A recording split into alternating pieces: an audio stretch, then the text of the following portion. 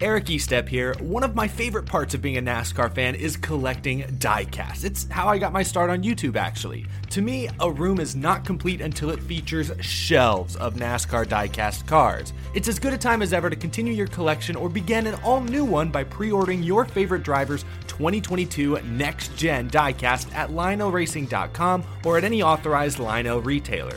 Lionel is the official diecast of NASCAR, and don't miss Lionel Racing's NASCAR Authentics diecasts at a Walmart or Target near you. Not only is Lionel the official diecast of NASCAR, but they're also official supporters of the Out of the Groove podcast network. So what are you waiting for? Head to LionelRacing.com to order your favorite driver's 2022 diecast.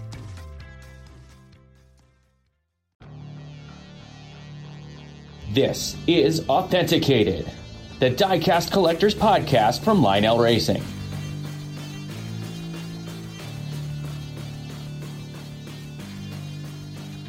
Hello everyone, welcome to Authenticated, the Diecast Collectors Podcast, the first official one of these little online shindigs that we've got going on here. This is Matt Kenfield from Lionel Racing, Content Marketing Manager, and we are excited to officially launch this podcast. Maybe you've stumbled upon our show. It's been on all the major platforms over the last few weeks as we've kind of been getting the wheels lubed up and getting things moving down the road with this podcast, making sure everything looks good, sounds good, and our partners at the Out of the Groove podcast network have been awesome to work with to help us get this show launched. And we've been promising, like I said, if you've stumbled upon this show, consider yourself lucky. We've been teasing a lot of cool things to come with the Authenticated podcast, and now this is the official launch. We got the green flag. We are ready to rip. We've got a lot of cool stuff in store for you today on Authenticated. We've been teasing something big, and we are not going to let you down. This is going to be the official launch, not only of the podcast, but also a first glimpse into the 2022 NASCAR Next Gen diecast coming soon from Lionel Racing. We'll get more into that later on in the show. But first, I want to introduce my co-host in Authenticated, Alex Pullman. Welcome officially to the show now, and this little online party that we've been doing here. I know podcasting is something that's kind of near and dear to your heart. It's something that you do while you're working your butt off all day long here at Lionel Racing. But you know, podcasts are the wave of the current and the wave of the future in motorsports, and thankfully, NASCAR and especially the Cup Series gave us a lot to talk about on track this week. Absolutely. Everything from the truck race to the checkered flag at the Cup race. I mean, there was just pure excitement all weekend. Absolutely. And Michelle Fannin also joining us on Authenticated here today. And Michelle, we've been working hard at this podcast, but and we talked a little bit about it last week, but Craig and Josh and Eric and that whole group at Out of the Groove Podcast Network and the YouTube show and all the great multimedia, Pole Position Magazine, great partners of ours. And we owe them certainly a debt of gratitude to get this show off the ground. We absolutely do. Like you said, they've been great partners of ours. We're excited to launch the podcast officially this week. So we hope our collectors enjoy what they hear, and we're excited that Howard Hitchcock, our CEO, is going to be joining us later during this podcast. So stay tuned for that. When it comes to the Next Gen diecast, everybody in this room that's recording this has had a small part in it, but it's a huge team and a huge undertaking to get those Next Gen cars to the state that they are right now, and just a few more months and weeks away from actually having them in your hands as well. We'll talk more about all the timing and what goes into those Next Gen diecasts later on in Authenticated, but first, let's talk about a wild weekend in Thunder Valley. Saturday night, Thunder Valley, Bristol Motor Speedway. We always know that when the lights turn on at Bristol Motor Speedway, amazing, incredible things are going to happen. And certainly Saturday night, the NASCAR Cup Series did not prove that theory wrong by any means. At the last great Coliseum, Bristol Motor Speedway, Kyle Larson went to victory lane. That's a big deal. Yeah, 6th win of the season, and certainly a career high for him in one season. But I'll tell you what, the fireworks that happened at the end of that race, fireworks happened at all three races. We'll talk about the Truck and Xfinity races as well later on. But all three races just came down to the wire, beating and banging, just like you want to see at those short tracks. Kyle Larson goes to victory lane. We'll talk about him first, and then we'll talk about some of the other drama. But Alex, I'll start with you. Kyle Larson, had such an amazing regular season champion. Everybody knew that he was the guy to beat. But there's just something about Kyle Larson and short tracks that seem to really fit together, especially this season. Absolutely. Well, with his his dirt background and running on, short tracks, I think that those are his bread and butter almost. So he definitely is someone you always have to watch out for. Even if he starts in the back, you'll find him at the front, toward the end when it really counts.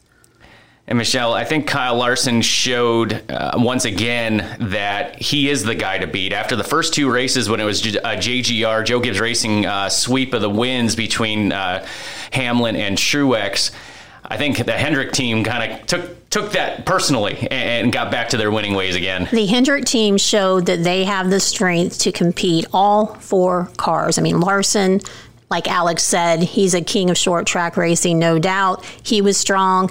Chase Elliott was strong there too, and we can get into what happened to him a little bit later. But then Bowman and Byron, they came through when they needed to. I mean, they worked on Bowman's car all night, got it where they needed to be. Byron, made it in just over the line to advance to the next round of the playoffs. So Hendrick came in strong, and they all four advanced, which we weren't sure the last time we talked if they were going to be able to do it. So Hendrick is rocking. Yeah, Bowman and Byron both were kind of on the outside looking in. I know Bowman was tied going into that race, but still one position plus or minus could have ended, two of those cars from having a chance to move on to the round of 12. So definitely a good performance step up by that Hendrick team, and certainly Kyle Larson with the Valvoline number 5 going to victory lane at Bristol Motor Speedway. All right, that big elephant in this room certainly is that unbelievable battle on the track, and then some words and some hands being placed on each other and fingers pointing between a couple of NASCAR Cup Series champions, Chase Elliott and Kevin Harvick. And I'll ask both of your opinions first before I give my opinion on what happened on the racetrack there. But Alex, let's start with you. What happened between those two on the track? Did you see it as one was maybe dirty, or was it just, hey, like Joey Logano said a few years ago, that's short track racing? I mean, at Bristol, anything can happen. You're going to have a lot of lap cars, and, Chase was trying to defend his spot to move on and wanted his teammate had taken the lead, so he was trying to defend his teammate to go ahead and win. But it's at the end of the day, it's racing. You're there to see your race. You're not there to just go, hey, I'm going to let you pass me, and that's it.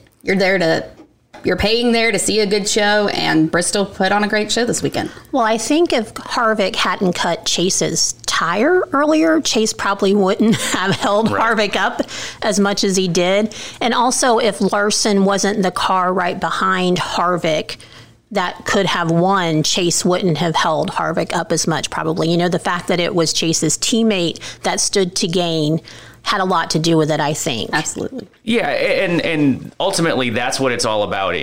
Chase is kind of being the good teammate there. Yes, he's fired up, but it was being a good teammate, but also making sure if the guy does you wrong, you make sure he's not going to be the one that goes to victory lane, especially when that teammate, Byron, depending on what's happening behind him, might have missed the playoffs, even finishing second or third. So a win would have certainly moved him up.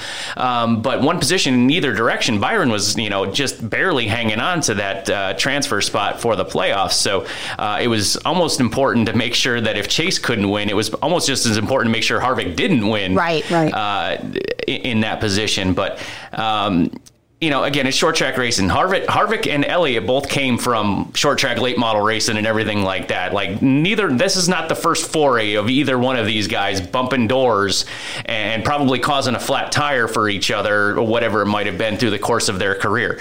As a matter of fact, watching those two on pit road brought back a lot of memories to an old battle that Harvick and Biffle had many, many years ago, where it got way more physical than it did Saturday night at Bristol. But ultimately, as a race fan, I want those guys ticked off at each other. I think it's only going to help. I think it's going to help Harvick. It's going to light him up as we go into Vegas, and you may see him.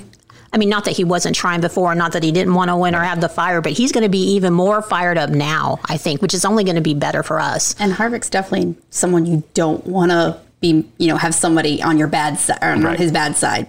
If this had been September 2020, or 2019 even, when Harvick had a handful of wins already, and it didn't matter as much to him whether he won or not. he still would have been fiery. Probably still would have been ticked off. Still would have, gotten in Chase's face and vice versa and everything like that. But that was the best run that he had, the closest that he could have come to victory lane all season. I think that amped up the frustration level a little bit more. Yeah, I think it's been about a year since he's been in victory lane, and he had a new sponsor on his car. Right. So all those things, I think, kind of played into it a little bit. And he was hot. He was hot. Right. And you know what? I love to see those guys. I'm from, like I said, I've talked about Unauthenticated before. I come from the short track background. I've seen lots of guys get in each other's faces, but these are grown men. I know a lot of fans wanted to see them start throwing hands, but they're champions of the sport. They are ambassadors for the sport. Whether you like it or not, they did it the right way. They, banged into each other on the racetrack. They showed their displeasure and they talked it out. Whether we will never know what was discussed, we'll know what was discussed, on pit road. We can kind of pick up some of the audio and people have, translated what was said and everything like that. But if you were watching on NBC how the drivers went into Chase's transporter after the race and, very wisely, hopefully there was at least one crew guy in there just in case things did get a little out of hand in there. But you got to figure those guys talked it out. My money, if I was a betting man, would say that they agreed to disagree. I don't think they ever came, they had they're not singing Kumbaya. They didn't come to Jesus and be like, you know what? Yeah, you were right. Let's shake hands, high fives, and let's go get them next week. I don't think it was like that. But again, I don't know. Again, both of these guys have good chances at winning the championship. Harvick is showing all season long that he didn't have the speed necessarily to go to victory lane, but at Bristol he did. So they're turning the wick up when they need to. And Chase, obviously winning the championship last year, is in a very good position to maybe repeat this year. Do you guys think that this continues on? Maybe not at Las Vegas because that's a high-speed track, but we do still go to Martinsville where a lot of that same stuff can happen. There's still a lot of racing to do over these last 2 months. I think you'll definitely see it going into the next round. If there's going to be any kind of retaliation, it's going to happen because Harvick wants to move on to, the round of, round of 6? What is it? Round of 8? Round of 8. Yeah. Yeah. So, you're going to definitely see the frustration if he can't get there. I'm going to be interested, and that's why I'll be honest with you. A decade ago, whenever they introduced this Chase playoff format, I wasn't a huge fan of it. I was a traditionalist. I wanted to see, whoever had the best overall season be the champion. But this is made for TV kind of stuff, you know what I mean? Because when we get later on, what just happened at Bristol, we've got the Roval. Anything can happen there, right? And we've got Talladega, Martinsville. This is what NASCAR fans live for. They want to see beating and banging. They want to see guys. I promise you there is going to be one cameraman dedicated solely to the 9 and 4 cars for the rest of the season just to see if something else happens on those NBC broadcasts. And I'm excited for it. I don't know about you guys, but this has taken my excitement for the championship up a whole new level. Whenever there's something called an elimination round, right, the drama's going to skyrocket. So I'm with you, Matt. I think it's going to be fantastic. And this next round has drama built in with Talladega and the Roval. Right. Yes. Yeah, and it's going to be a lot of fun to watch that. But we touched a little bit about William Byron having a very strong run to leapfrog a couple of drivers to get into the next round of the playoffs. But there were 4 drivers that were cut out. Eric Almirola, Tyler Reddick, Kurt Busch, and Michael McDowell all eliminated. I don't know what you guys think. Are there any surprises there? Were there any kind of championship hopefuls or contenders in that first cutoff group? I wasn't surprised. I know that... You can say no. It's okay. I didn't. It doesn't surprise me at all. You would want to see those kind of underdogs like a McDowell make it on, but, it just so happens everybody else ran strong at Bristol, so. Right. And I think watching the end of the race, there was so much going on up front, but kudos to NBC for showing a lot of the battle that Eric Almirola was having there, because every lap it seemed like he was losing a position. For about 15 laps, it looked like he and Ryan Preece were running side by side, and if Preece passed him, Almirola was out. If he passed Preece, Almirola was in. It was just really dramatic to watch, and there was just so much going on there to try to follow it all. But you got to figure. My thoughts, at least, Kurt Busch is probably the only one that I was mildly surprised with because, winning a race and having a little extra motivation to do well with his, last handful of races with the Chip Ganassi Racing team. And you got to figure he wanted to carry the torch and kind of thank Chip for all the few years that he had there to, end that tenure on a high note. So I was a little, I don't want to say disappointed, but I will say I was a little surprised that he was not one of the ones that did transfer on. But so that's what happened at Bristol. Plenty of stuff happened at Bristol, and we only talked about it for, where are we, about 20 minutes now, and that one doesn't even begin to scratch the surface of all that happened at Bristol. But I know that race fans are going to want to always remember what happened at Bristol, September 2021, with the Racewin diecast of Kyle Larson's number 5 Valvoline Chevrolet Camaro. The Racewin version now available for order from LionelRacing.com through the Lionel Racing call center, 1-800-952-0708, or other authorized Lionel Racing diecast dealers. There's some damage to the car, lots of scuffs, lots of scrapes, and Bristol Motor Speedway race wins have to be one of the banes of the existence for our diecast designers. Or actually, they probably hate doing it because there's so much damage and so much stuff that they have to do, but they probably love it because that's what they do, right? They're excited to do race wins like that. They're one of the most challenging ones for sure. Right. Especially there's a lot of confetti too. Yeah, so it's going to be a great one that you're going to want to add to your collection. The Kyle Larson number 5 Valvoline Racewin version from Bristol Motor Speedway. Again, LionelRacing.com, 1-800-952-0708, or authorized Lionel Racing diecast dealers.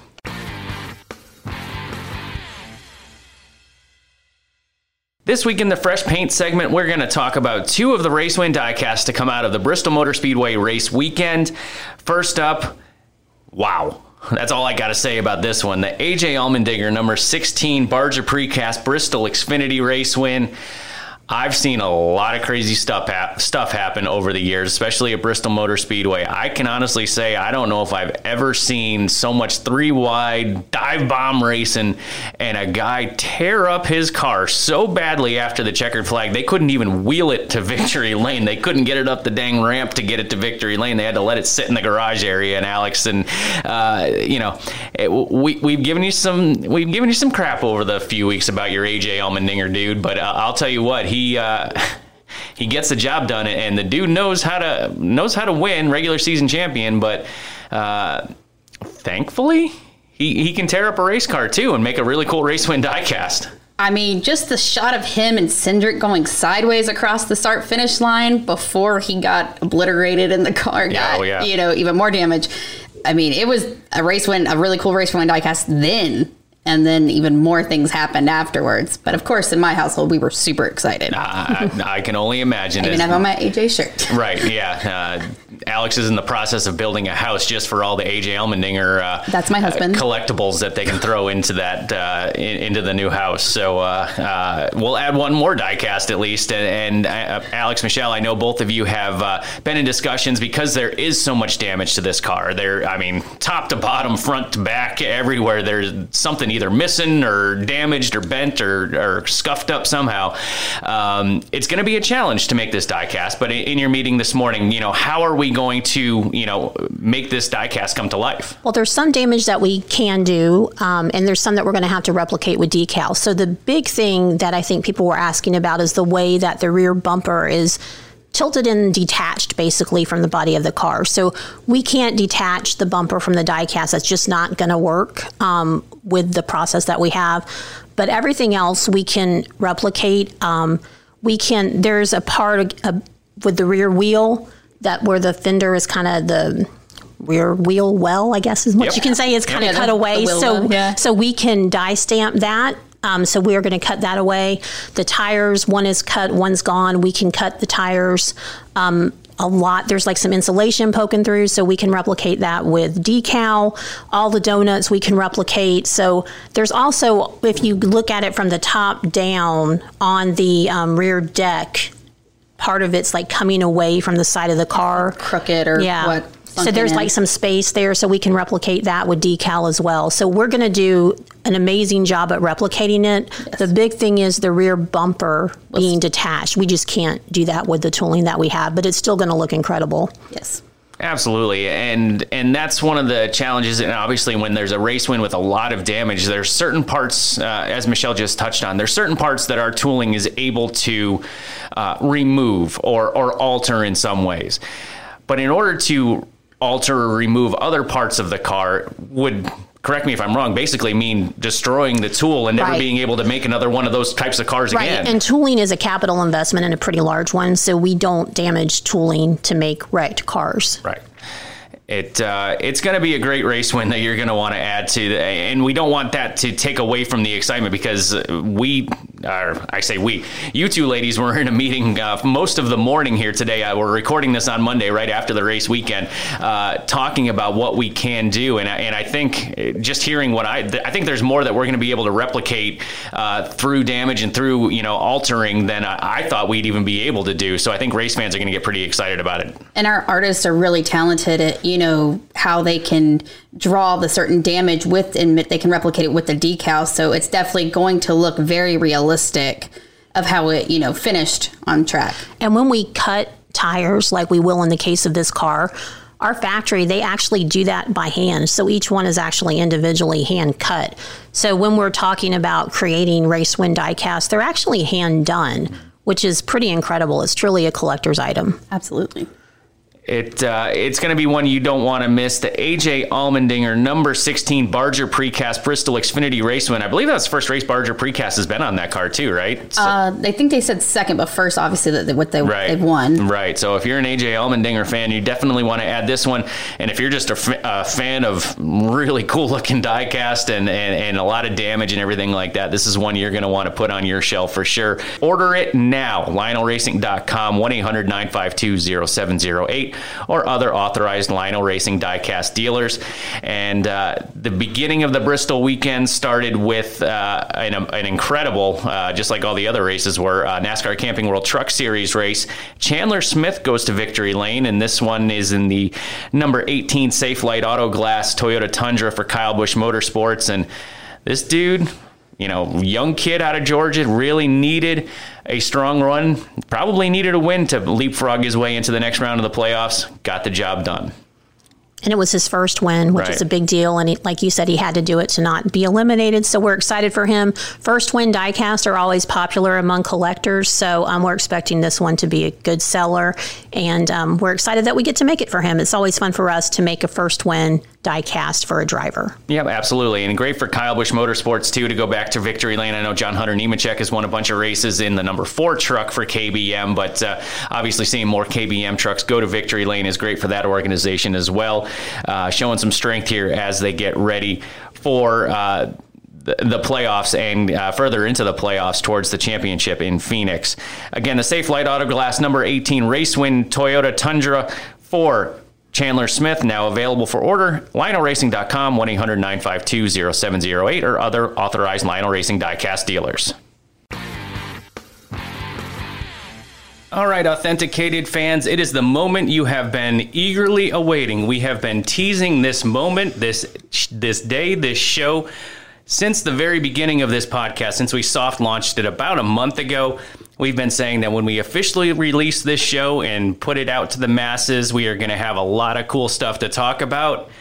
And we weren't lying. You might have thought we were blowing smoke, but not this time. Nope, we were shooting you straight on this one. Today on Authenticated, we will be talking a lot more about the 2022 Next Gen Diecast. And when it comes time to do that, there's nobody better to talk about that than Dr. Diecast himself, Lionel Racing CEO Howard Hitchcock. Howard, thank you so much for joining Michelle and I today on Authenticated. And this has been a long time coming to finally talk about these cars, let me tell you.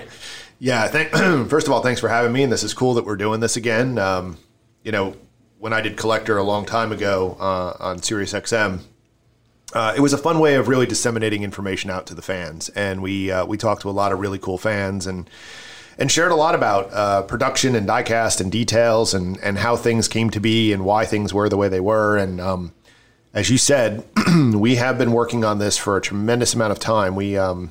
Our first meetings at NASCAR Tech, we got chassis data in February of 2020. And so looking at that, we had meetings prior to that. So we've been working on this a very, very long time.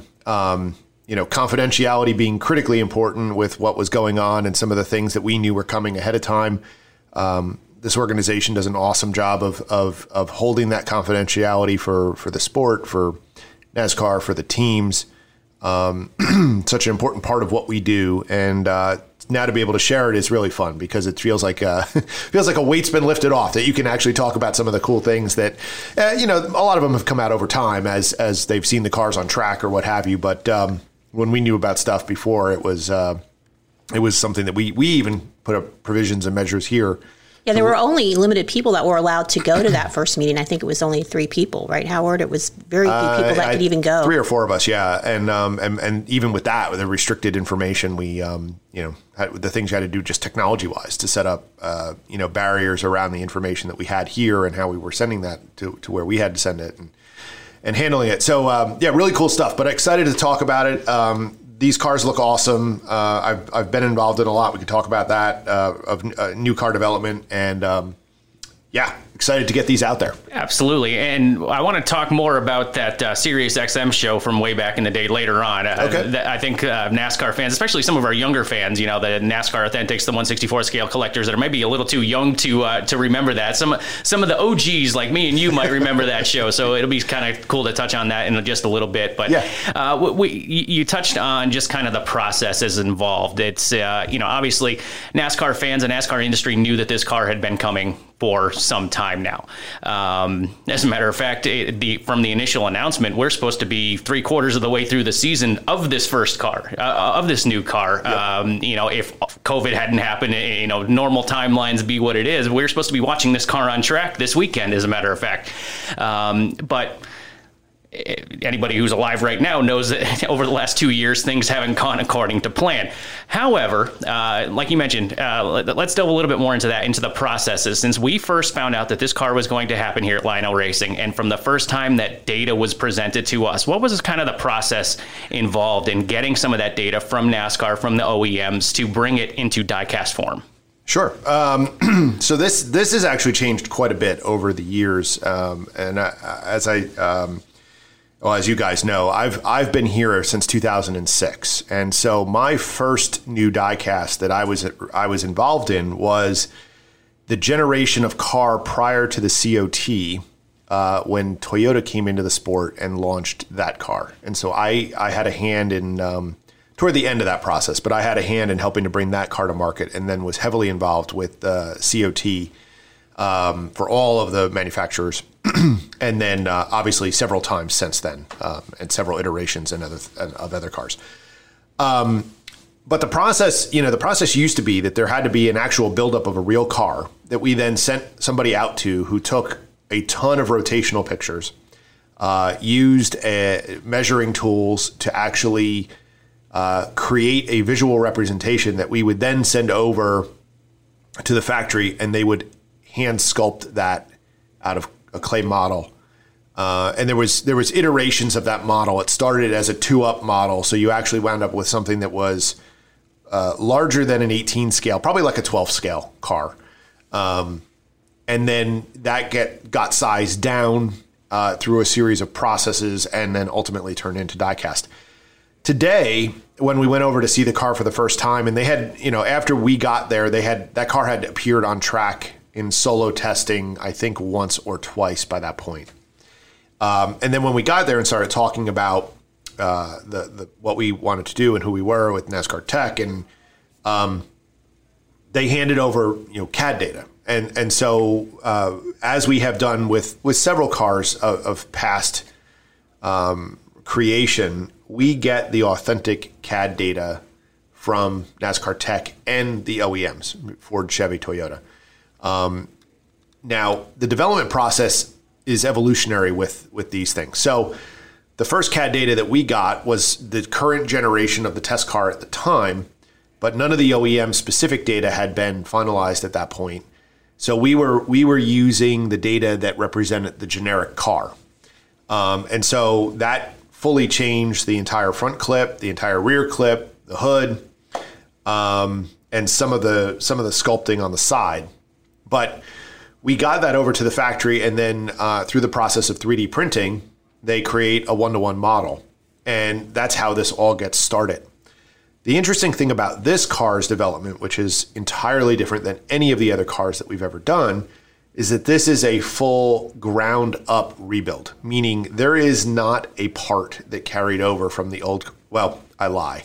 The hood hinges are the same hood hinges we used elsewhere. So one of the several hundred pieces and parts that go into this car remains the same as the 2021 model. Literally, that's it. Yeah. It's and you know, it's ironic because the hinges are one of the few things that are completely out of scale, right? Because you just can't make a 24 scale hinge that size that authenticates the real car, right? So that happens to be the one piece that carries over, ironically.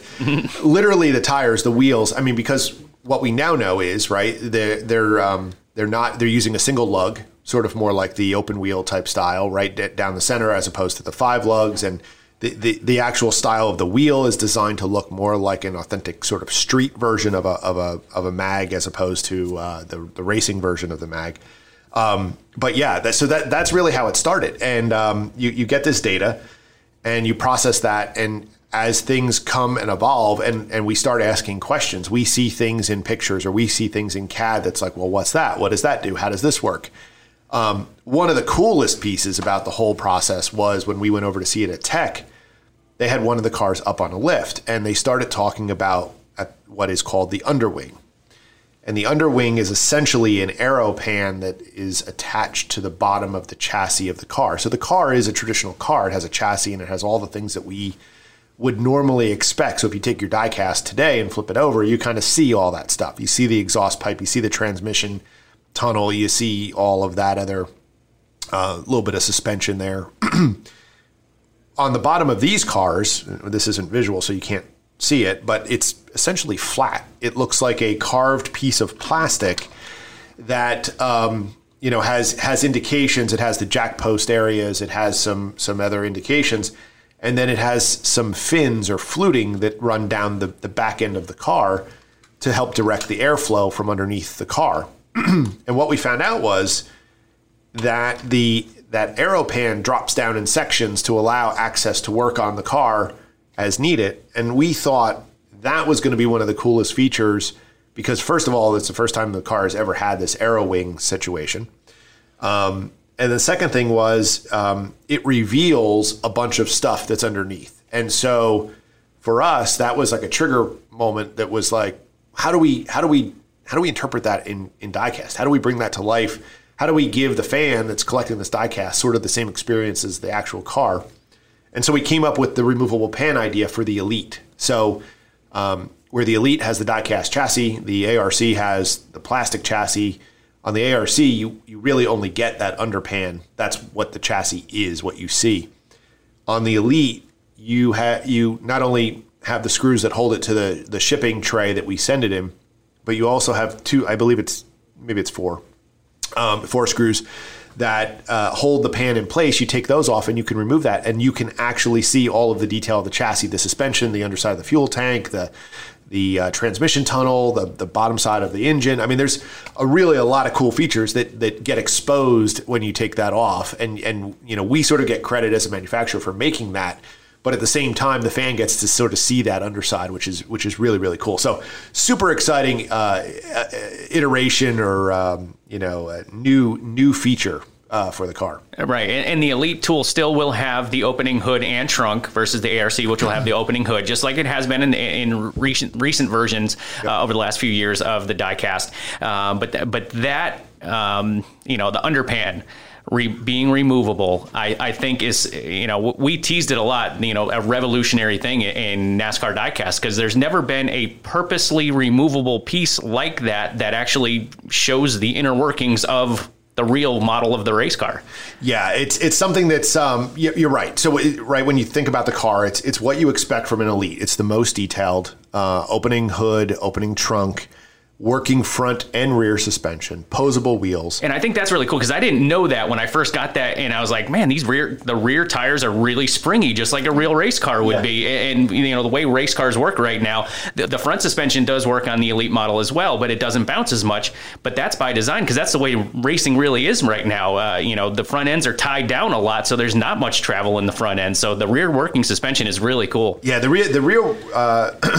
rear working suspension really does travel quite a bit. It's amazing when you actually. I've got it here in front of me and I'm playing with it because that's what I do. I have. That's all we do is play with toy cars, right? That's exactly what it is. Yeah, as CEO, I get to play with toys all the time, which is awesome. Right. No, I'm a product guy, so I get really jazzed about this stuff, right? I get to do all the number stuff and everything else, but the thing that gets me excited every morning to come to work is I get to be part of creating really cool products on both sides of the business, cars and trains. But when you kind of press it, you can see the travel, and it stops traveling because the bottom of the car actually touches the ground, right? And so it's the way we've got the wheels set into the chassis and into the body, I think does an excellent job of replicating what the actual car looks like. I would argue that this is absolutely the best representation of the real race car that we've ever produced. Well, and what was really cool is when we showed these first shots to the engineers, like the guys from Ford, Toyota, and General Motors,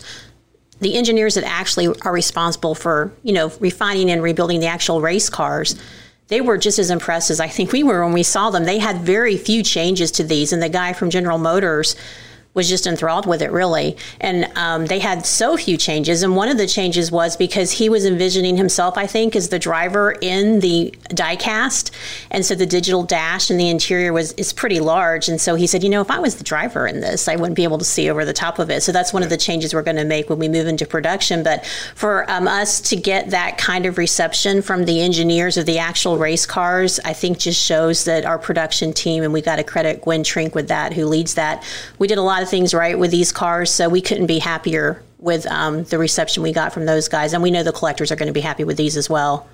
Yeah, there is no doubt. As you said, I know there's a couple of changes. The digital dash being one of them. It stands up a little tall right now. Yeah. It looks like essentially like a giant iPad up in front of you. It's like a big dash. TV screen. Yeah. So there's that. There is a little indication on the underwing, on the very front of the underwing, that's actually we learned were separate parts. So that's something that we're going to indicate with a in size line. When you open it up, it even gets as far as. So this was one of the big debates of this whole car, right? One of the coolest features on the hood of the car is the louvered venting that's on the car. The problem is when you shrink things down into 1/24 scale, sometimes you create situations that become very, very difficult. And really, when we were having to make decisions, we didn't understand at the time the intention or if decaling was going to be, decorating essentially, was going to be allowed across those louvers. So we had to assume that it would be. And as part of that, you have to think about your production process. And so we know that because we use decals, which allow us to get really crisp graphics and an excellent representation of what the car actually looks like, we know that going across those louvers would have created us quality problems, which we did not want to replicate. So we made a decision to visually replicate the louvers on the artwork as opposed to being a physical sculpted piece. Now, that being said, when you open the hood, the louver shape on the three different OEMs is actually different, right? So Ford's is longer and skinnier, and Chevy's is a little bit more of a square. And so what you'll see even on the ARC side of things is the OEM specific engine detail and the air intake detail, which is customized by each OEM, mimics the location of where those air intakes would actually be. So when you close the hood and the louvers will be indicated on the graphical part, they will line up with where the actual air intakes are on the underside of the hood. It's that precision level of detail that we've gone through to even though we don't have the louvering piece, and it never would have been pierced, even if it would have just been sort of ridged. To have that line up and to worry about where that fitment is and to make sure that is meaningful to each OEM is really the care and the precision that we went into to bring these things to life. Go ahead, Michelle. I think that might be even challenging for decalers on a real race car, right? So I think Austin Dillon's team at Daytona Test were showing on their social media, I think on Twitter, how they are going to incorporate those into paint schemes. And we were looking at that. I was looking at that with Gwen, and we were like, gosh, that's going to be hard for their decal guys even to do that, I think. Because even on a life-size race car, that's going to be challenging to line that up. Oh, yeah, without a doubt, because they actually are pierced louvers. Yep. You certainly don't want anything going inside out. Exactly. Because that affects the operation of the car. They are only making 2, which does help. Sure. But yeah, challenging for sure. Well, and touching on a lot of that stuff is something I'm not sure that even, the most diehard NASCAR diecast collector understands, is just how much Lionel Racing works with the OEMs, works with NASCAR, works with the teams to produce a replica of what they see on the racetrack. Because we could have taken pictures of what they ran in that first test and replicated it just based off the top of our heads and our talented designers and everything like that. And we could have come close probably, right? Mm-hmm. But knowing that we went through God knows how many different revisions and resizing, replacing, redoing little pieces to make these cars as accurate and replicated of the real product as possible through this whole process. Because it took so long, because there was so much to be done with this car. Yeah, and that's a really good point, Matt. We first of all, it's a massive capital investment, right? So as I indicated, we literally had to rebuild every single tool, where normally we have the chassis to work from. Maybe the motor, didn't really change, the tires, the wheels. So really, really capital heavy year for racing, which is important because it's an investment. It shows our commitment to the sport, but it's also the investment. You want to get it right, and at the same time, we have always approached the business from the position of being as accurate as we can be, given the scale that we have, right? So realistically, as I said, the hood hinges aren't properly 1/24 scale sized, right? But we literally get the CAD data, and it literally comes down to 24 scale sizing. And so what you have to do there then is figure out how you interpret things that you can't do, but at the same time bring in all of those little nuanced elements that do evolve through this process. The process of building a real race car, you've got aero that you've got to take into account. NASCAR has to approve all of the aero across the 3 OEMs. If one guy's aero gets approved and the other 2 sort of can't be competitive with whatever reason, that they have to go back and redo that. I mean, so there's all of those factors that go into play. And, there's lots of stuff constantly still coming out about the specifics of location of decal placement and number size. And we literally get the specs like the teams do, and have to incorporate that into how we make the actual diecast. And the reality is, there are things that happen where the diecast sort of lays over certain parts and pieces of the car, and you want to make sure that it's accurate, right? So, like where the antennas go, or where the transmitters sort of sit on top and they pierce through, or the roof flaps, like those decals overlap that, and so you have to make sure that all works. There's a process that's applying those decals. They get laid down in a full sheet across the roof, and then somebody literally trims those with a very sharp razor blade to make sure that they fall into those places and stay there. And sometimes that process, they are hand done. I mean, they're as hand built as anything can be, right? Or at least hand decorated, right? When the machine opens up, like a diecast car doesn't fall out of it, right? It falls out in like hundreds of pieces, and then each of those pieces go through a unique process. The diecast bodies go into tumblers. They're hand filed to take off burrs and sharper edges. Then they go into a tumbling process to be smoothed out. Then they go their hand set up on a paint machine called a Ransberging machine, and it's a really cool process. It's a It's essentially, imagine like an 8-inch plate, steel plate that's on a rod that spins really, really fast, and paint drips down onto this rod and it atomizes onto it and like sprays across. And so it's spinning, it's moving up and down, and then there's a conveyor belt of cars that are going around that these things have been hand hung on that are spinning, and this thing is atomizing paint onto it to give that very fine mist of paint that covers the entire part of the car. Each part and piece goes through a finishing process. The little, when you get down to the little antennae or the little like transmitters that get hot soldered on the backside onto the roof, each one of those is on a piece that gets injected, that comes off, that has to be broken off, trimmed, painted, and then ultimately placed onto the car. So, the level of detail that goes into these things to make them accurate, to make them, really precision models is incredible. And is really a tribute to not only the work that goes in here, but also the factory that we utilize.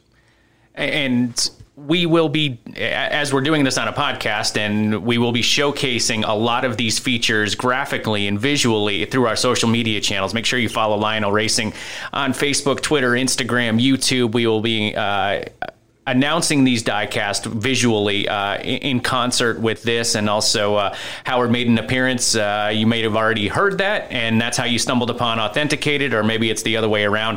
But Howard joined Eric Estep on the Out of the Groove YouTube show. You can go check that out now as well, going into some of these processes and more about the next gen diecast with Eric. So you'll be able to check these diecast out that way. Now, I know that fans are going to be saying, okay, Howard, this all sounds awesome. I can't wait to see it.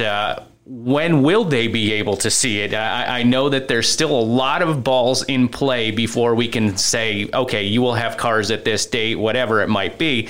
So maybe, let the fans know just a little bit about kind of where we are currently with these diecasts and where we are going down the road with them. Yeah, sure. It's it is still a moving target. We don't have a firm date. I can't sit here and tell you that you're going to have cars X. Our goal is to have a representation of cars in Daytona. Now, that said, the timeline for that we built has passed. So the window appears to be closing, if not closed, on that notion. There are ways of circumventing parts of the process that could help from a timeline perspective. The largest is honestly air freight.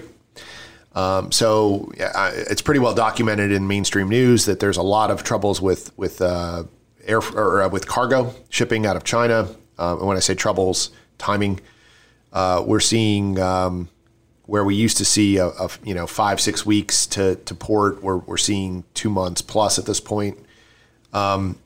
So there are a few levers that could pull. But a lot of that's not just a Lionel Racing NASCAR diecast problem. No. You might not realize it, but the bananas that you're eating for breakfast this morning probably took longer to get from wherever they came from to the grocery store. Whatever you just bought, the clothes, whatever it is, this is a worldwide, nationwide, everywhere problem. Yeah, no, it is a global issue. And that's why I said it's really been very, very well documented. I mean, any major news network has talked about the status of shipping cans and containers, and they haven't gone into tremendous depth because, quite frankly, most people don't really sort of understand the whole supply chain side of things. But the reality is we have never globally seen a situation like this in terms of shipping. And it is, it's not affecting just us by any means. It is affecting everything as a consumer, and we're seeing it in pricing, right? We're seeing it on the shelves as things. It was pretty well documented. Building supplies have gone through the roof, right? Mm-hmm. Part of that is supply of materials, and part of that is the shipping costs. So yes, to your point, absolutely not just a Lionel Racing problem, but certainly something that we are dealing with, right? Because our products do come in from China, and they've had port closures. They've had we've had captains get sick with COVID on a ship, and the ship gets canceled. We've had, containers not show up. We've had containers show up for a booking that then we don't fit on, so we have to move to another ship. It is on and on and on and on. It is just, and then here when it gets to the U.S., the ports are backed up. We've got, again, very well documented. There's dozens of ships sitting in the harbor on the West Coast. The ports are overwhelmed. There are not enough truck drivers to get trucks, so we've had cans come into port and wait for a truck driver. So transportation is a big issue. Getting back to the diecast side of it, where we are is that we have our templates created, and so as part of the process for a new car, what has to happen is a 3D wireframe has to be created from the actual body of the car. That's been done on all of them, all 3 OEMs. That then comes to our artists, and we create what we call a flat art template.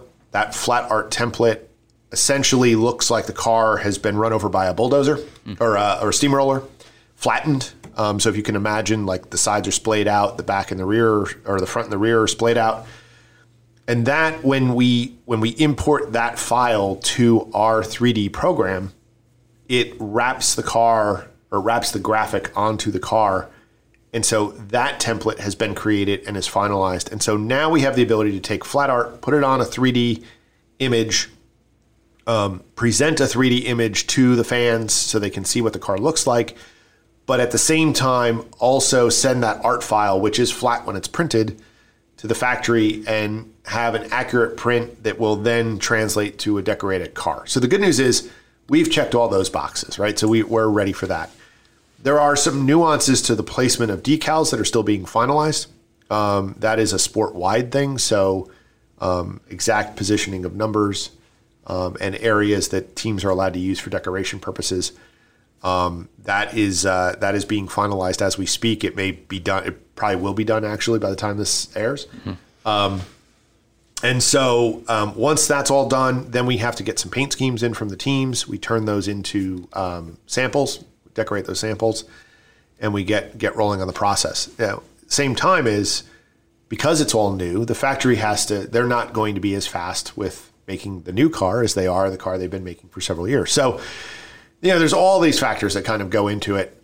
Obviously, we're pushing hard. We're hoping to get the cars done as quickly as we can. We want them to be representative of the product we hope they will be. We're still working on some packaging concepts that are pretty cool. Yes. So, we're excited, and our goal is to get them to the fans as quickly as we possibly can. I also think the finalization of the 2022 schedule will help us get paint schemes here pretty soon from the teams, because I think a lot of sponsors and teams have those conversations when the schedule is finalized about what paint scheme they're going to run when, and that determines what they run at certain tracks. So that should help us get paint schemes a lot more quickly as well. I would agree. And that just came out, 2 days? Exactly. 2 days ago or so. So. Yeah. And obviously, there's a lot of excitement about the 2022 schedule, starting off with the clash in Los Angeles at the Coliseum there. That's going to be, that was the topic of discussion in our office that whole day, just about how that's going to be with the new car at a new facility like that. And a lot of our conversations that we've had with the teams have indicated excitement of 2022 cars. But again, there's still a lot without that schedule. Nobody, a lot of teams are still in between sponsors. We're seeing a couple of teams, like we just saw Subway with Stewart-Haas Racing. Obviously, that's going to be a partnership that's going to continue into 2022. But the way the car looks right now in 2021, we don't know officially, but we're pretty safe to say isn't going to look the same way. The graphics are not going to look the same. So there's a lot of moving pieces, beyond just what we do within our four walls to get these die cast in place. And we do work hand in hand with these race teams to get all that information. And that is something too that I think, the casual fan might not necessarily understand. How closely we work with these teams to produce an accurate representation of what's on the racetrack, from decal placements and revisions, and we even get sample decals from teams to make sure that we match paint correctly. Yeah, and I think it's important to note, you're right. There is this concert of working very, very closely with the teams and the sponsors. They are involved in our process from the beginning through the end. They have approval over it. I think one important thing to note is that our car represents a moment in time, just like anything else, right? So there are things that occur as our car is going through its process that may ultimately affect how that car actually looks versus what actually runs, right? So there's a layout of, and this may be changing as well, but typically there's always been the sponsor pack that sits just behind the front tires, right, of the different sort of sport-wide sponsors. And, sometimes we'll have a sticker on there that the contingency might or might not actually appear on the real race car. And some of that is evolutionary, right? So what we see, and we tend to see this with new cars because there tends to be things that were on the cutting edge of the decision making, and then by the time the car actually shows up, in Daytona or in LA or a couple races into the track or into the season, there's been a tweak, right? And so it sort of is a moment in time representation. We do our very, very best. That's where the race wins really come into play, right? So the race wins are truly, truly what ran, and that's how we replicate that. The standard cars are the best representation at the time that it's ultimately approved. And honestly, if we, sometimes there are little minor shifts that happen in between when we approve the art and when we get the sample. And the question that has to be asked is, does it affect the overall car? Because if not, we have to then restart the process. That car goes to the back of the line again, which delays it again. And so sometimes it's a critical decision, or sometimes it's a major change, and that's important. And then other times, that little contingency or whatever is either left off or left on. I want to make sure we touch back on the 64 scale. We haven't talked much about those here on Authenticated just yet. But the 64 scale, again, total, correct me if I'm wrong, total refresh and, from bumper to bumper, all new stuff in that car, just like on the 24 scale. Maybe talk about some of the interesting points about the new 2022 64 scale diecast. Yeah, so you're right. Just because the overall car has changed, the wheel sets have changed, the chassis has changed. So 100% new car as well. This one has no carryover parts. But yeah, it's they're simpler, obviously, because they are 64 scale. So they have, a fixed body, a fixed window set, and then sort of molded interior and chassis. I think they look awesome. I think they look great. We haven't really talked about the aesthetic of the car at all. The representation to look like a street car, win on Sunday, sold on Monday sort of notion, is awesome. I think they're great. One of the nuances to the new body style is that the rear quarter window is actually exactly the same on all three cars. The physical shape of it is the same. We will affect the look of it through decoration. So where you might have right now, it sort of comes to a pretty sharp point as it extends out toward the rear end of the car. But the OEM might have sort of a rounded sort of effect, right? And so that's going to have to be a decoration element that goes on top of the window itself. So that was an interesting change because those cutouts have always been different. And so you would each OEM body would have its own little sort of unique shape to that. But all of that is translated. So what we see on the 24 scale gets translated down to the 64 scale. Again, with the desire to make it as accurate looking as possible. They look great as well. On the collector side, we will have a die-cast chassis version that's sold through limited distribution, and then the plastic will be available, through the mass channels as well. Again, the same precision and care really goes from one to the other. In how we bring those to life. You're a car guy, not necessarily a diecast guy, but a street car guy. You know your stuff when it comes to street cars and all that stuff. What are your thoughts on NASCAR kind of bringing back the, like you just touched on, the win on Sunday, sell on Monday? When you watch the race car on the racetrack, it kind of looks like the car that you can have in your driveway again, where it hasn't over the last few years. These cars, I think, accomplish that mission. Yeah, I think it's great. I think if you're the OEM and you're spending the kind of money you're spending to be sponsors of these cars, you want them to look like what your product is. And I think they've done an excellent job at that. They have translated what the production car looks like as a race car, and I think it's a great element. I think it's what makes stock car racing. If you're a fan and you're loyal to an OEM, whichever one that is, you feel like you're kind of part of the sport, right? Because you're driving what they're driving. You don't get that in open wheel. You don't get that in funny car. You don't, none of those do a job of they put the decals on it, but, right. You appreciate the technological aspect of learnings that then translate, into some sort of version of what you would drive as a regular person, on the street. I think that's what actually makes NASCAR unique and cool. Is the connection to the OEM and how that brings that to life and how they do such a great job of representing the real car. So and I think we've captured what they've done and done it in a great way. So yeah, real happy with that myself. Again, if you haven't yet seen these cars, these are the first shots. Well, I'll ask Howard just about what exactly that means, a first shot. But we will have photos and videos and all kinds of cool social media content. Lionel Racing on Facebook, Twitter, and Instagram. Make sure you check that out. But again, these are first shots, okay? We will talk. I'll let you, Howard, have the floor on this. But what exactly is a first shot that they're seeing, and what comes after a first shot before they actually hold these cars in their hands? So the first shot, what that means is, and I will preface this with these are the best looking first shots I've ever seen. So the first shots are the molds get finished at the factory. They get put up on a injection machine, whether that be die cast or plastic. The parts are then injected, and then the parts come out and are assembled into a finished product.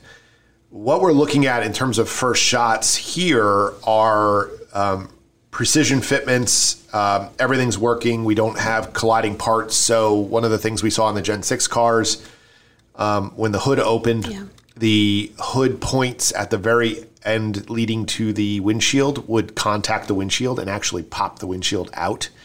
So the design of the hinge had to be adjusted, and that's how we got to the point of where we have these hinges. And those are things you don't know until you actually do it. That's right. Yeah. That's right. It's, you can run it through as many CAD simulations and all sorts of other stuff, but until you kind of yank the hood open and have that contact point and, then all of a sudden that pops that out, you start to realize that.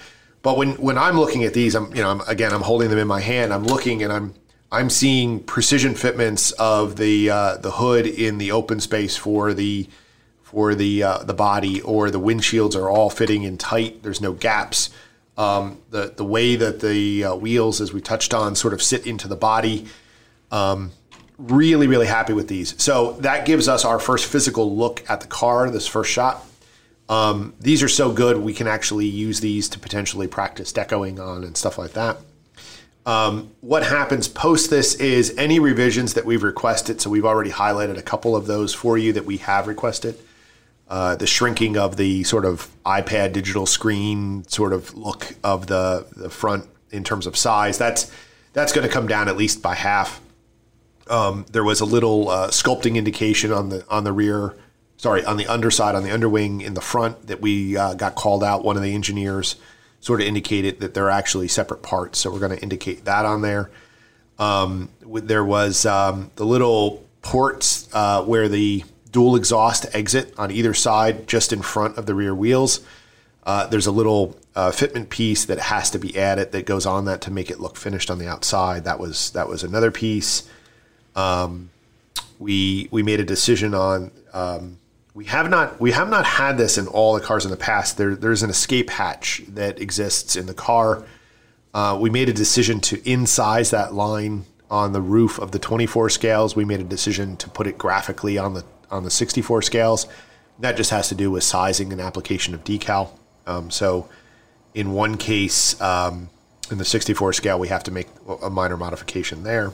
But outside of that, they will make those modifications, fire off the second shots, just make sure everything looks good, send them to us for final approval, and then the tool is released. And what that means is the tool can then go to essentially the production department.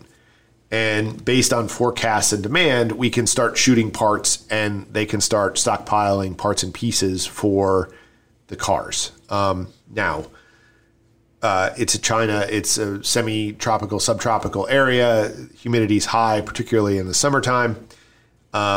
So you don't want to shoot a whole lot of zinc bodies that remain unpainted. They get corroded and different things, so that's not a good thing. So you can't go crazy, but it does allow us to sort of start the process of getting ready for the decorating process that will follow shortly thereafter. So we are really, really far along. The tools have actually been released at this point, so they're doing finishing touches on that, whatever polishing might be needed.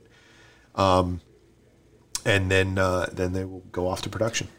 All right, fans, what are you most excited about with the 2022 Next Gen Lino Racing Diecast? We want to hear from you on social media. Use hashtag AuthentiCatedFan, and we will try to, we want to see what you are most excited about. Maybe it's the new removable underpan on the Elite version. Maybe it's just the way that the new cars are going to look with maybe the new decal placements if and when, those are officially announced.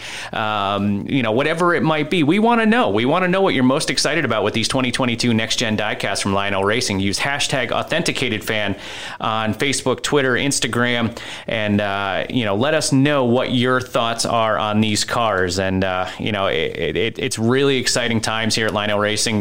We've been so eager. We're like the little engine that could. We want to release these. But we want to do it right? Like we can't just go out there and say, here it is, but maybe this is going to change, or maybe this isn't going to be accurate or anything like that. Whatever it is, it's going to be the most accurate, the most representative of what's on the racetrack. And it's a lot of exciting times here at Lionel Racing with the 2022 Next Gen cars. And as promised, I do want to circle back here. A lot of good stuff about the Next Gen cars, but let's talk about old gen. Let's talk. I want to touch back. Here on the Authenticated podcast, it was an idea that Michelle and I kind of ran with a while back. Put it on hold for COVID times, but now it's kind of the right time. There's a lot of great NASCAR podcasts out there, but this is not necessarily. This might be Lionel Racing's first foray into the audio space, but it's not yours, Howard. You were involved in a show on Sirius XM several years ago, we can say. What was that process all about? What was that show? What were kind of the ins and outs of that show? Yeah, so it was called NASCAR Collector on Sirius XM, and it was essentially designed to, on the NASCAR channel, connect with collectors. And so we sort of had a forum or roundtable of folks. There was a moderator. There was Buzz McKim, who was the NASCAR historian at the time. He has since retired, but was connected to the NASCAR Hall of Fame. So he sort of brought the historical element to it. Then there was Tim Trout, who was with Beckett's Magazine, and that was sort of the valuation side of it. And I was originally intended to just be a guest, to come in and talk sort of like this, to talk through the process, the manufacturing process, and what was kind of going on with current stuff. And then they really liked, in the test sort of setups that we did, they really liked the dynamic of the different sort of viewpoints. And so every Saturday morning I would get up and drive to a studio, and we started up at up near Lake Norman at the NASCAR Technical Institute. Yep. Is actually where we started. And then we eventually went over to the MRN studios, and that's where we ran for, I guess we were a little over 3 years, perhaps, when we kind of wrapped up. And we had gone from an hour segment to 2 hours, but it was really talking about diecast and collecting. And so it was, get on the horn, give us a call, ask questions about your diecast, whatever you want to know. We would have guests on every once in a while. So sometimes they were historic drivers. One time I was on with John Force. My left shoulder will never be the same, because he kept every 10 seconds or so, I'd get a punch in the left shoulder. Anything with John Force, you're going to have an interesting story to tell, whether it's an injury in that case or whatever it might be. Anything involving John Force is a story to come, for sure. Yeah, no, but it was a lot of fun. It was a lot of fun to get up and to sort of hang out with these guys every Saturday morning and talk through just the cool stuff that was NASCAR, and most of the time we focused on diecast. It didn't always stay there, but that's it was sort of the intention of it. And like I said, it was a cool show. Lasted about 3 years. We did a couple remotes. We did a live remote, I think twice, from Daytona, which was fun. But but it was cool. So yeah, so Dr. Diecast became my moniker. At that point, that's lived on through representations on QVC Right. and other shopping networks. You're always going to be Dr. Diecast. Yeah, Right. yeah, that still gets referred to by the folks that have been around a while. Yes. Just be careful, though, because you were only intended to be a guest on that show, and then you ended up being one of the co-hosts. Just be careful, because that's kind of what we intended for this. And, clear your schedule for next week. You never know. All right. Well, No, it's really cool to be able to talk to fans. Maybe if you remember that NASCAR Collector, a Sirius XM show, if you remember, maybe you called in, you had a cool story that you remember telling Howard about on that show years ago. Use hashtag AuthenticatedFan. We'd love to hear from you and maybe rekindle some of those old memories from that show. And we do intend to bring back, for those of you who remember the Fix, the YouTube show that we had for several years, actually debuted 5 years ago this week. That show did, and we put a pause on that for COVID times. But we did a collector's corner on that show where we would talk to, or we would hear and get photos from collectors. And that's things that we want to do with this Authenticated podcast as well. Use hashtag AuthenticatedFan. If you've got a cool story about a diecast that you've got, we'd love to maybe talk to you. There's different ways that we can get that information on our podcast. And we want to hear from more fans about what you like, what you want to see, what you want to hear, and all that. And we'd be definitely interested to hear what's going on out there in the for you collectors. But happy to have you here today, Howard. I know there's a lot of exciting times, and certainly, the challenges over the last 18 months or so have, like everybody in every kind of industry, you weather the storm and hope for the sunshine on the other end of it. And I think with the launch of these 2022 cars, that sun is rising, you know what I mean, for lack of a better term. This is a really cool time for the sport and for Lionel Racing Diecast. yeah, it's COVID has been a global challenge, right? And our organization, I'm real proud of everybody involved in the organization. We did not let that stop us on the development of this car or on operating the business. We've had some notable challenges with our factories and with shipping, as we've sort of indicated. It's just an effect of a global workforce and global transportation. We continue to work really hard, pushing to deliver the most accurate, best diecast as quickly as possible. Hopefully, things normalize more and more as we move through and hopefully beyond this whole COVID situation. But real proud of the organization. We continue to put great stuff out. Looking forward to 2022 diecast. The finish of this season, which has been great. Really great stuff on track. And so. We've got a champion to crown and all that to go through still, and so we'll keep working hard to make cool stuff and get that out there. Absolutely. Well, Howard, we really appreciate the time here, and you did such a good job. Like I said, clear your calendar. We might have you back on here before long. 10-4. Yeah, all right, good deal. Well, Howard Hitchcock, Lionel Racing CEO, we appreciate his time here today on Authenticated, and stick around. We got a lot more cool stuff here to come on today's show. We're going to wrap things up on this episode of Authenticated. This is episode 5, but the first official version that you can reach on all of the major podcast platforms, from Apple Podcasts to Google, Spotify, Stitcher, you name it, you can get Authenticated. Make sure you subscribe so that you get the notification when the new episodes air. We're going to try to do one at least every other week, maybe even every week, especially as we get through the playoffs here and got a lot of stuff to talk about. But we will definitely be providing you a lot of audio content through Authenticated as we go down the road. This week, of course, you just heard from Lionel CEO Howard Hitchcock about the Next Gen Diecast. We've already got some guests lined up from artists and other folks that are in the NASCAR paint scheme and diecast industry. We're hoping to talk to some drivers, some crew chiefs, some spotters down the road, and also some of our staff here at Lionel Racing that has a lot of great stories about the NASCAR diecast industry. Some of us used to be racers, pit crew members, family members that were pit crew members, and things like that, all involved in the sport for a long time. We're not just ones who make little diecast cars that go on your shelf. We are passionate about the sport. We all have a history in the sport. We've all seen and done a lot of cool things in this sport. And we want to tell a lot of those stories through this new podcast, Authenticated, as we go down the road. But we're going to finish up this episode with our last lap highlight of the week and kick things off. This is going to be just an opportunity to give a shout out, a tip of the cap, or whatever it might have been, or even just even if you want to badmouth somebody, this is an opportunity for any of us to do that on this last lap highlight. So I'll start with you, Alex. What was your last lap highlight of this past weekend? The Xfinity, the sponsor of the Xfinity Series, calling out Lionel Racing on replicating AJ's damage after winning the race Friday night. So called us out in a good way. Right. They did. They called us out like, good luck making that die cast with all the damage. So, I mean, it was really cool to actually see them, tag us and be like, hey, you like diecast too. That's awesome. We are up for the challenge. We are going to tackle it. Yes, it is. Like you just heard already in the show, we are hard at work at making that come to life as we speak. And Michelle, what was your last lap highlight of the week? So mine's also from Twitter.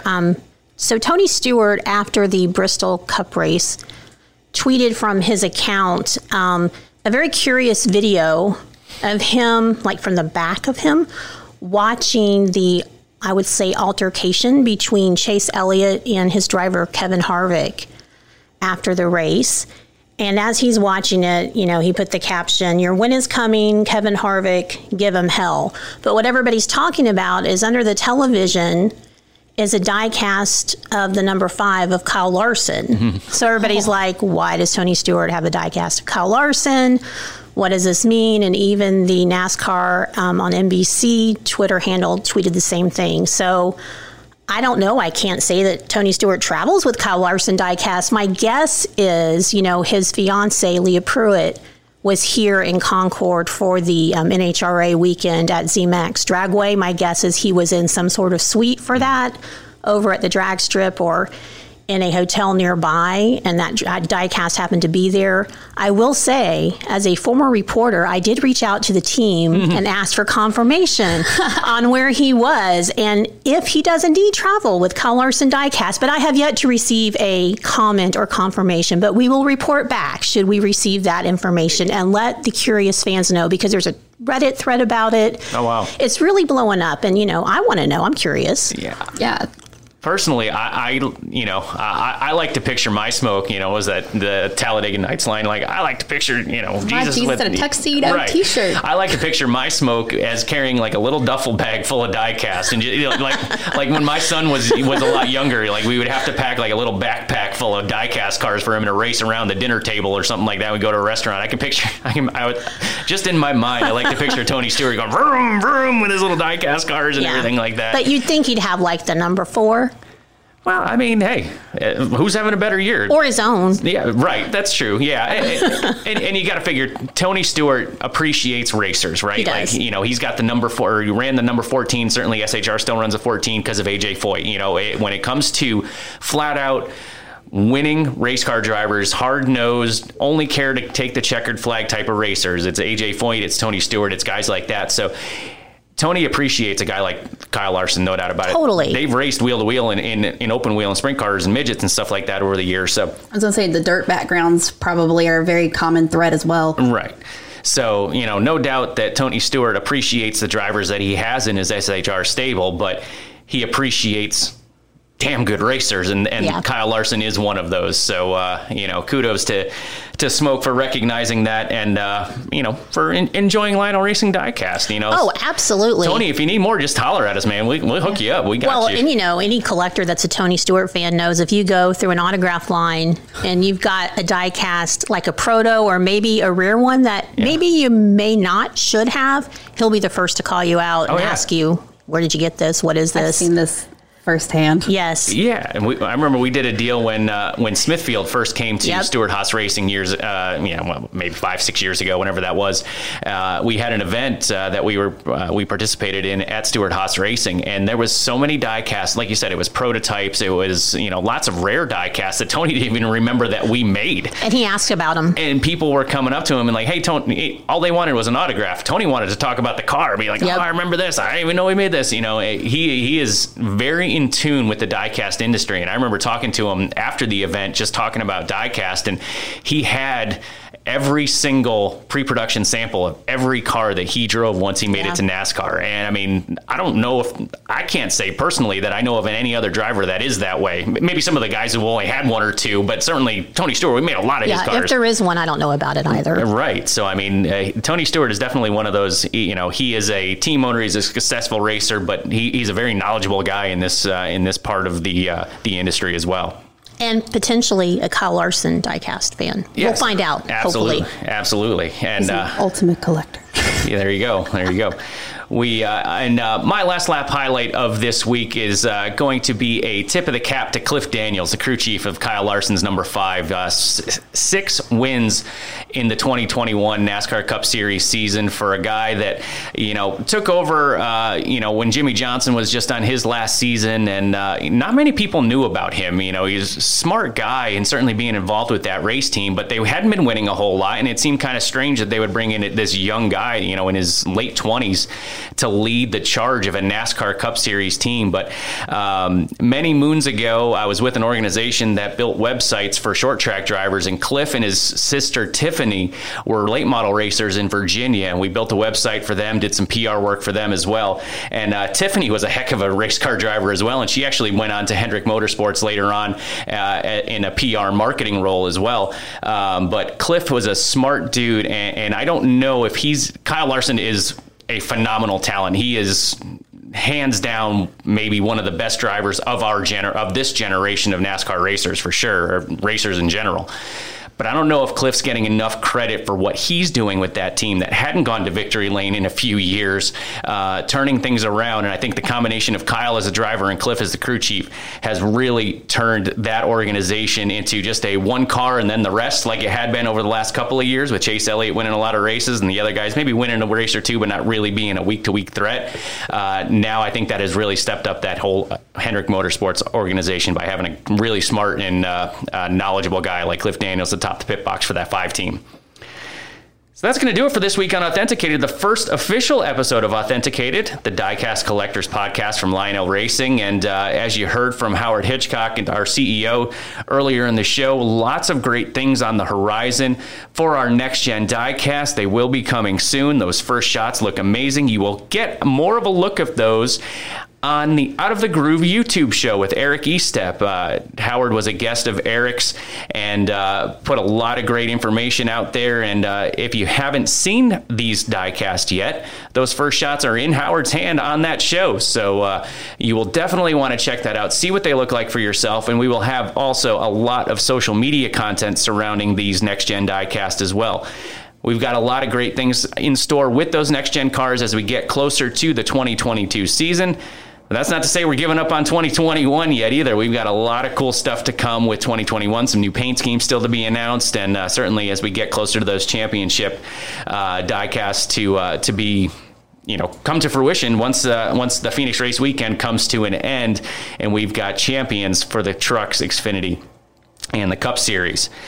So again, I hope you ladies had a great time today. Now that this show is officially, Alex, yes, you can finally tell people about this show. We've been trying to keep it, on the low key until everything's wrapped up and everything's available. So please blast it out on your Twitter, your social media, put a billboard up on the interstate. I don't care what you do. Tell people to download and subscribe. A flag out back of my car. Exactly. # authenticated. Whatever works, Alex. Yes, absolutely. And if you race fans want to get involved in the discussion, maybe there's some things that you want to hear on Authenticated in future episodes. Maybe there's some guests that you say, hey, this dude's got a lot of diecast, and we're actually approaching the 30th anniversary of the Racing Collectibles Club of America, RCCA, and we've got a lot of cool stuff surrounding that event as well. So maybe if you've been an RCCA member for all 30 years, we want to hear from you. Use #AuthentiCatedFan across social media. We will monitor that. We want to talk to more and more collectors. We want to talk to fans. We want to talk to folks who just are passionate about diecast and the NASCAR industry as a whole and what's going on the racetrack. Use #AuthentiCatedFan, and we can read your tweets. We can see your Instagrams. We can see everything that there is, so we can see what we can provide you with on future episodes of Authenticated. Again, we really appreciate you. I hope you subscribe to this show. We want to make it big. We want to make it what you, the diecast collector, wants to hear on a week-to-week basis here on Authenticated. So on behalf of Michelle and Alex, I am Matt. That's going to do it for us on Authenticated. We will see you next time. Enjoy the race at Las Vegas this weekend. It's going to be an exciting one. We will catch up with you next time on Authenticated.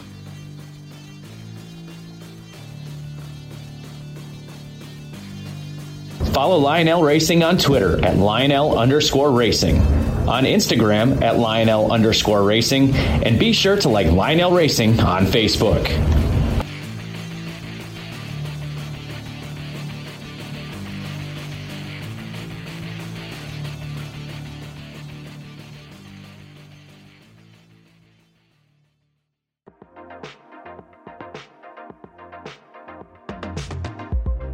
Eric Estep here. This episode is brought to you by Forney Industries. Get it done with green. Forney offers a full line of welding and plasma cutting machines, metalworking accessories, and more. For do-it-yourselfers all the way to professional metalworkers, Forney has everything you need for your next project. Shop Forney's top-of-the-line products at forneyInd.com. That's Forney, Forney, Ind.com, or at an authorized Forney dealer near you.